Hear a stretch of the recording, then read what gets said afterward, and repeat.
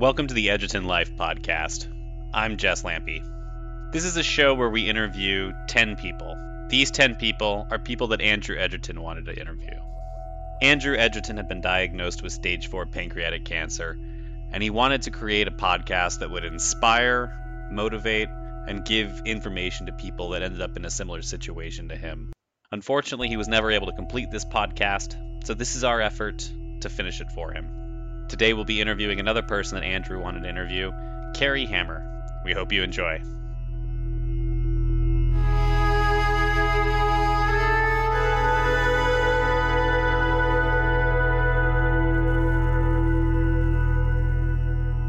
Well, I'm so honored. I was so excited to see your Facebook message because I met Andy, I think, in person only twice, but he just left such an impression on me. And then, of course, we stayed in touch via Facebook, I think, for the last year of his life. And he's just, and I, of course, followed all of his stories. And he's so good about updating everyone. And it was so inspiring to me. It still is so inspiring to me. Well, thank you for taking time out to chat. I really appreciate it. So you mentioned you'd met him twice in person. How did you meet?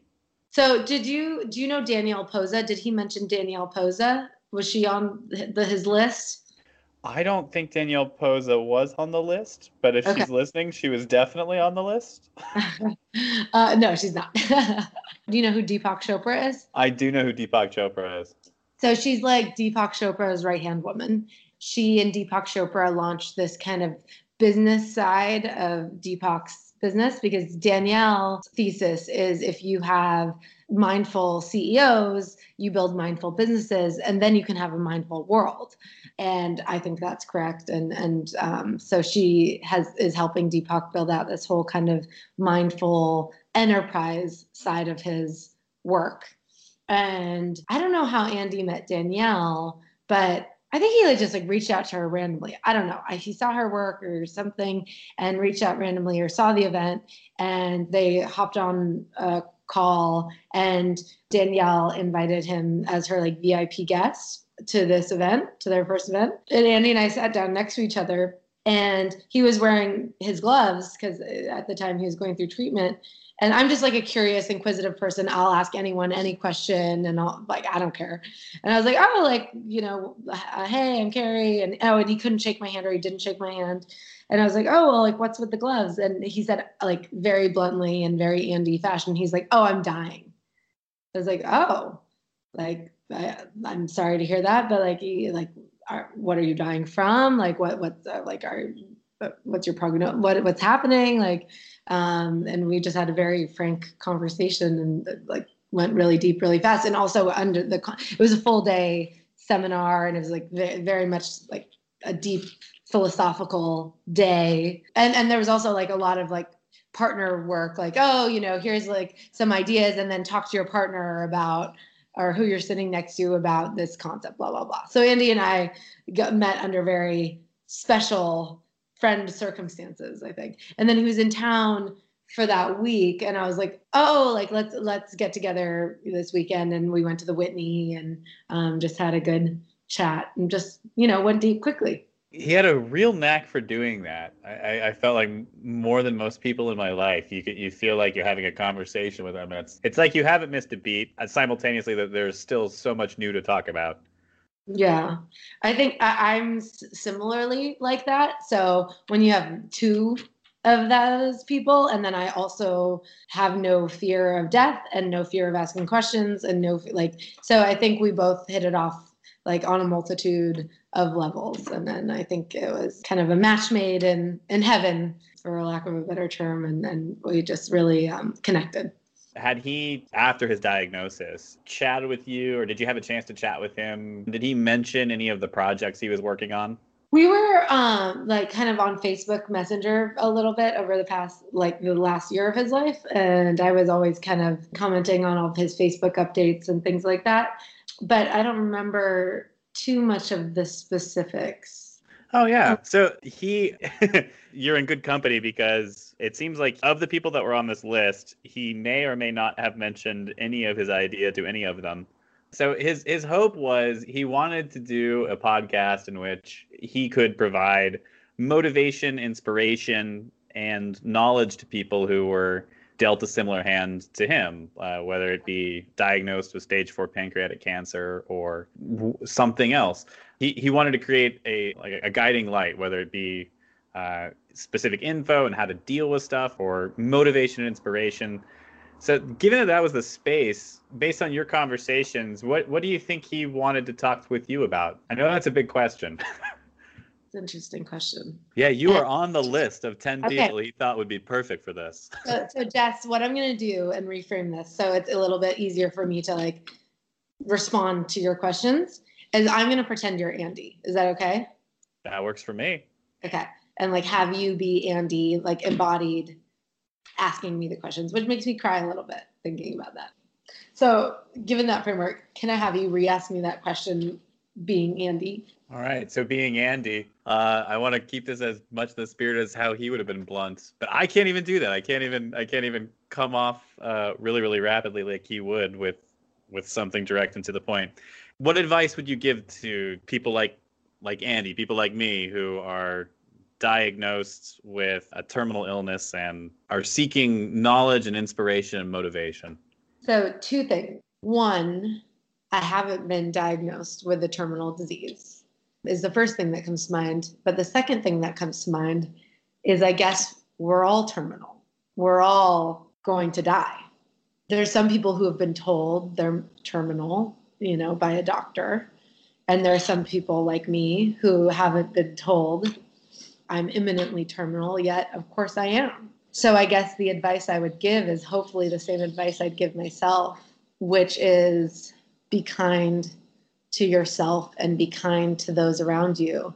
When I'm young, when we were young, or when I was young, everyone says, oh, make a big change the world around you, blah, blah, blah. But it sounded so grandiose to me and it sounded so insurmountable. But as I get older, I realize the best way to make a big change in the world is to make a change in myself and how I treat the people around me in a small interaction. There's a song that says, when you smile, the world smiles back at you. And the best way I've ever healed myself, emotionally, mentally, spiritually, physically, in whatever small manner, has been through the way I've treated myself and my treatment of others. So what I would tell people who have been handed a terminal illness, it's to understand that we're all terminal and continue to interact in the world in a manner of love and kindness. That's pretty good. I have to admit, I enjoy being on the other side of this to some extent because I feel like I ask a very loaded question of people by virtue of the nature of this podcast, and I don't end up getting put in that same spot. So I thank you. Is there another next question? Yeah. Well, so you had met each other at the conference. So you were also speaking at the conference as well, with just as Andy was, or was Andy speaking at the conference? I should ask. We were just both guests, and just as participants and guests. Participants and guests. Very cool. And so where are the average people coming from who are at this event? I guess by nature, describing a group of people like that as average is probably not the most appropriate term. What were the other type of people that were involved there? It was based in New York. It was based upon mindful leadership. So it was mostly leaders who were interested in meditation and bringing that into their organizations and thinking about how can I be more of a mindful leader and change the world through changing my style of leading, for lack of a better word. Because if you're not creating workspaces and dynamics within a workplace that are conducive to a good life, then somebody can be a weekend warrior or meditate as much as they want at home. But it goes back to kindness and empathy and everything I was talking about in the last question. If we spend most of our time at work, if we're not creating these powerful, empathetic, kind workplaces, and which then trickle out into every other area of our lives, then we're just really going to not build a powerful world. I know that Andy was super passionate about mindfulness in general. he and I had chatted with it about a little bit. Given the focus of that, what was your impression of his reaction to what you all were discussing or what you were learning? Yeah, he seemed to be very into it. I mean, that's what I think compelled him to reach out to Danielle, like essentially cold call her. I don't think it was a cheap event, and she invited him as her personal guest, which I think was super kind and lovely of her. I think it was right up his alley and right up his ethos. And what really left a huge impression on me was how much he believed in mind over matter. And what was the most incredible impression he left on me was when he sat down and he's like, oh, I have stage 4 pancreatic cancer and I'm going to beat it. And I like believed him. I was like, yes, you are. And I think in a way he did. Like, yes, he passed away, but he did beat it. He got what he needed out of life, and he left the impression he wanted to on people, and he's leaving the legacy behind even through this, podcast. And just having that attitude and leaving that impression behind on people, I think he did what he set out to do, at least was what I got out of it. And it just really left this huge, huge, huge impression on me, this lasting impression. So I'll never forget that. You raise a really good point. He did have that amazing ability to say with confidence that he was fighting it and he was going to beat it. I'm sure he didn't have any illusions about what he had, but you hear him say that, and it's like, oh yeah, that is the way reality is now. Yeah, you create your own reality. Absolutely. And that is so much about mindfulness. You can have a good day or a bad day with the exact same circumstances. And that's something I have to continue to remind myself about. Well, you seem to be making your own reality as you are currently in China. How did you mindfully go from being in New York to the other side of the world? Yeah, I am currently in China and I really am loving it. There's a couple different things. I came here 4 years ago. I did a fashion show at Shanghai Fashion Week. I had a fashion line and I fell in love with the energy here, the exuberance. It feels like, especially in Shanghai, a startup, especially the fashion industry, even though it accounts for over 45% of the luxury spending. And I just made a decision that I was going to spend some of my career here. And about a year ago, I was winding down my fashion line and knew that this was a great time to come over here and do some work. And of course, there was resistance. Of course, there was fear. There was a million reasons not to come. But I knew that if I didn't come, there would always be like a what if. And I don't want to ever reach the end of my life. And as we're discussing here, we never know when that is. I never want to reach the end of my life and say, well, what if? Or have any regrets. And so with that in mind, I decided, just to come here. And I didn't have an opportunity yet. And I didn't have a job yet. And I came here and I've got an amazing freelance opportunity. And I am loving it. And it's a beautiful spring day here right now after a month of very cold rain, but I wouldn't give it up for the world, and I'll never, ever, ever, ever regret it and having this cultural perspective. So yeah, I think it's really important to decide what we want and then take actions toward it, whatever that may be. Absolutely. Yeah, I'm so happy to hear you're in Shanghai and having a great time. It's one of my favorite cities that I've ever been to. I went to it it was when they were doing the World's Fair there. And yeah, I feel like China does a great job of giving you a totally different perspective on the world, where I was sitting there walking around looking at all the construction and stuff that hadn't been there, I think like 6 months ago, and now suddenly was created. And I was just like imagining, I was like, there are 1 billion people in this country, and trying to calculate in my head, like if you had each person join a basketball team and you had them all play each other and you recorded all that, how many hours of television would you have? And then like realizing, like, just there's so many people in this place, and when you're in the United States, I kind of feel like you're not aware of a whole chunk of the world that's just going on. I know. It really is amazing. It really gives perspective. But I love that that's the way you tried to determine the scale, creating the whole country as a basketball team and the hours of footage. That is not how I would think about it, but hilarious. It's actually 1.4 billion now. That's insane. Wow. There's probably a rounding error that is greater than the size of a large U.S. city.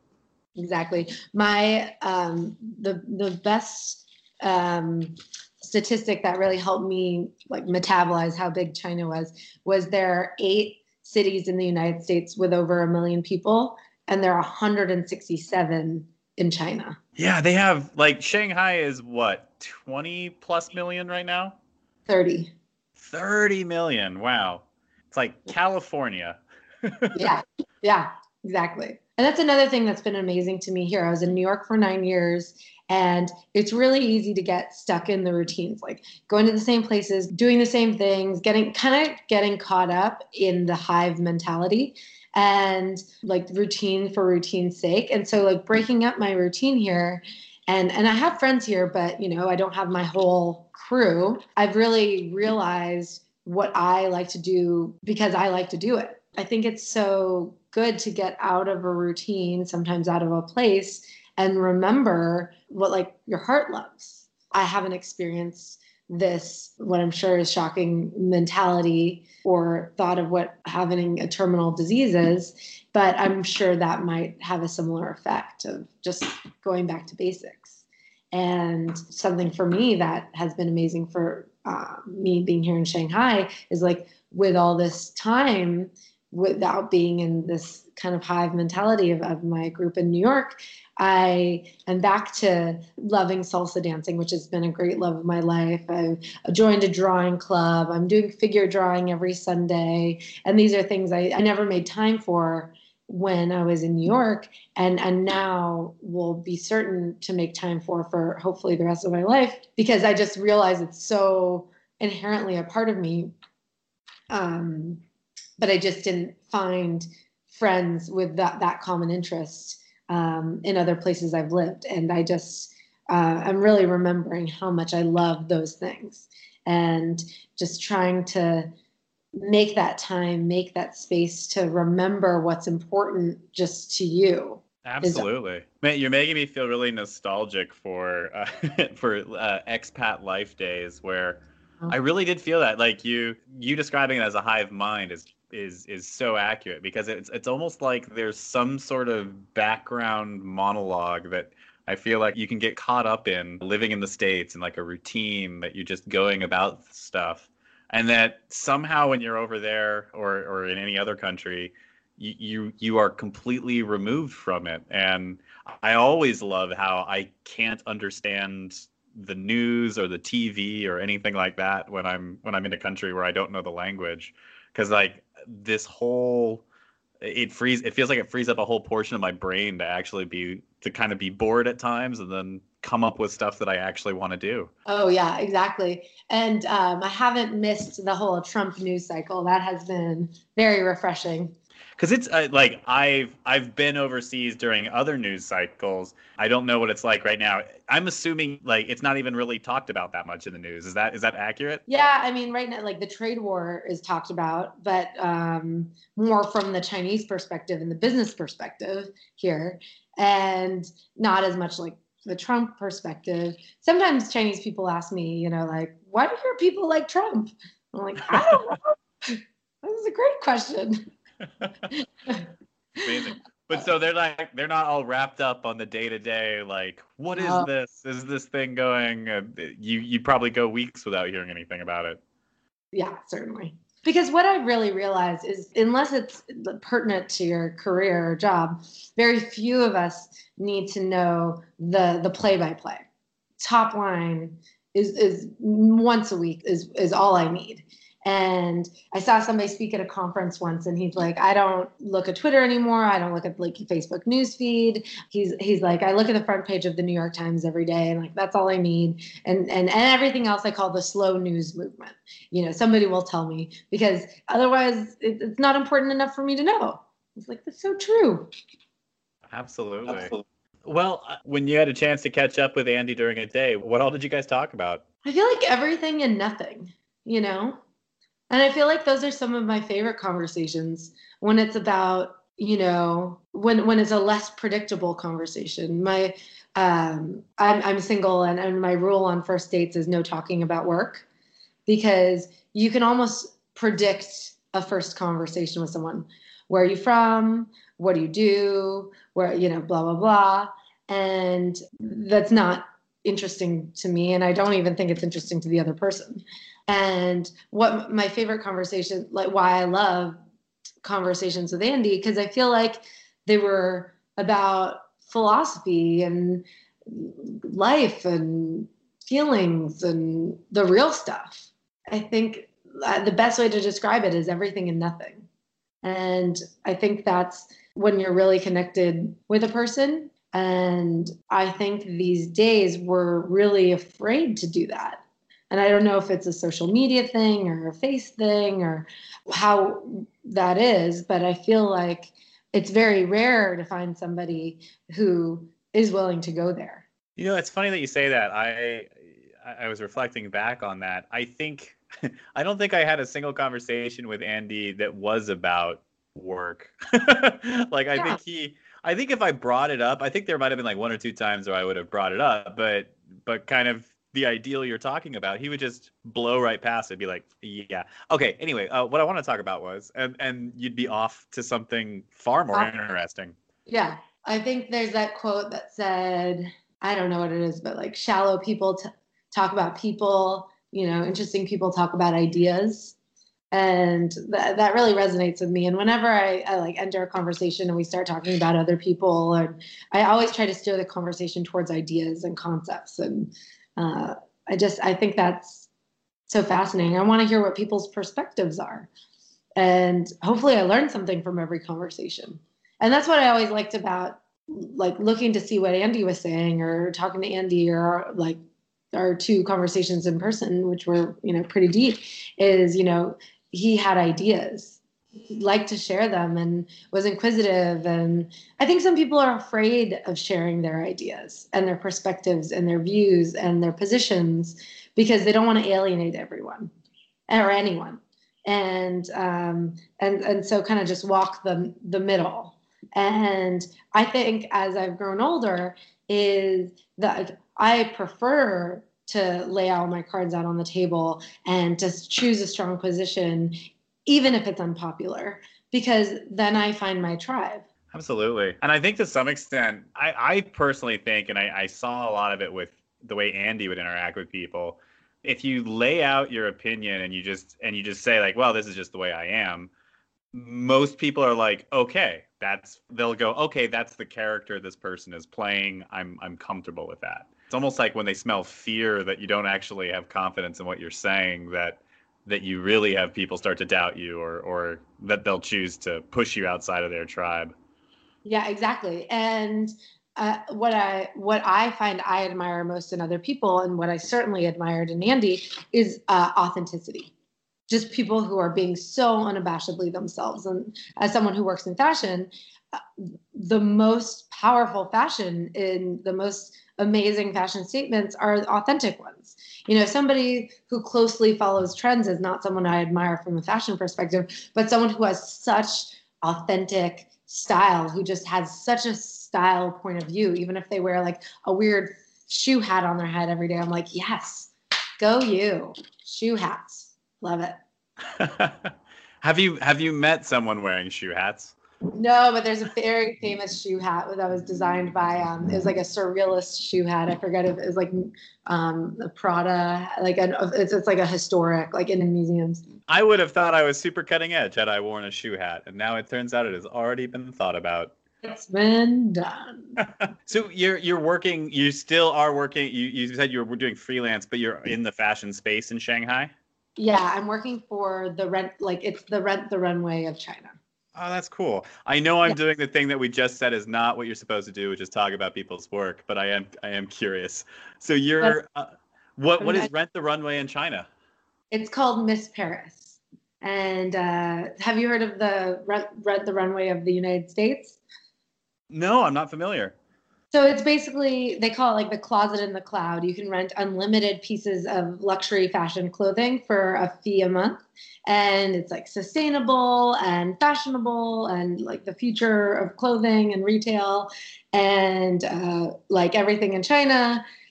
Eventually what happens in the West gets copied over here, but bigger and better. No, not better, but definitely bigger.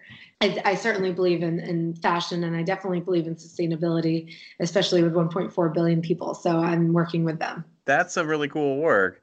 I am a huge fan, and they seem to be doing a lot of models, like all the bike sharing programs that are coming up in the United States that I think people thought might be new or unique to here. That actually has been going on for a long time over there. Oh yeah, long time.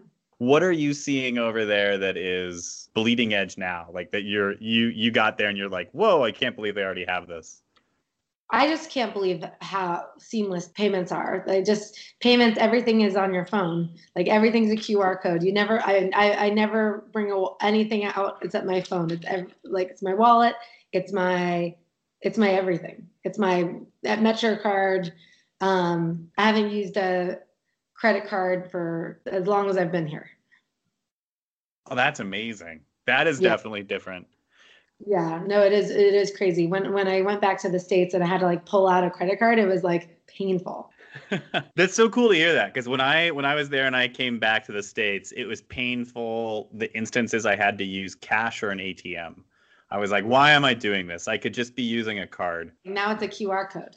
Now it's a QR code. That's crazy. And some places you don't interact with a waitress. You just scan the QR code on a table and the menu comes up and like you click what you want and then the waitress comes over with your food. That is nuts. Yeah. How much longer are you expecting to stay over there? Are you in it for a while, or are you No, my contract ends in 2 months. So just here for a short stint. But I've been here for 10 months, so it's a year, but really, really love my time. Oh, that's fantastic. Yeah. What part of Shanghai are you in right now? I'm in the French concession, the former French concession. Oh, lovely. That is a fun place to be. Well, Carrie, thank you so much for taking time out today to connect and chat with me. I really appreciate it. Of course, anything for Andy. I know it means a lot to his family and the foundation that all the people that were on his list were willing to connect. And so on behalf of them as well, thank you so much. Really, really great chatting with you. I'm honored that he thought of me, and it's incredible that he even had the foresight to think of this. And he's leaving behind, of course, a beautiful legacy. Absolutely.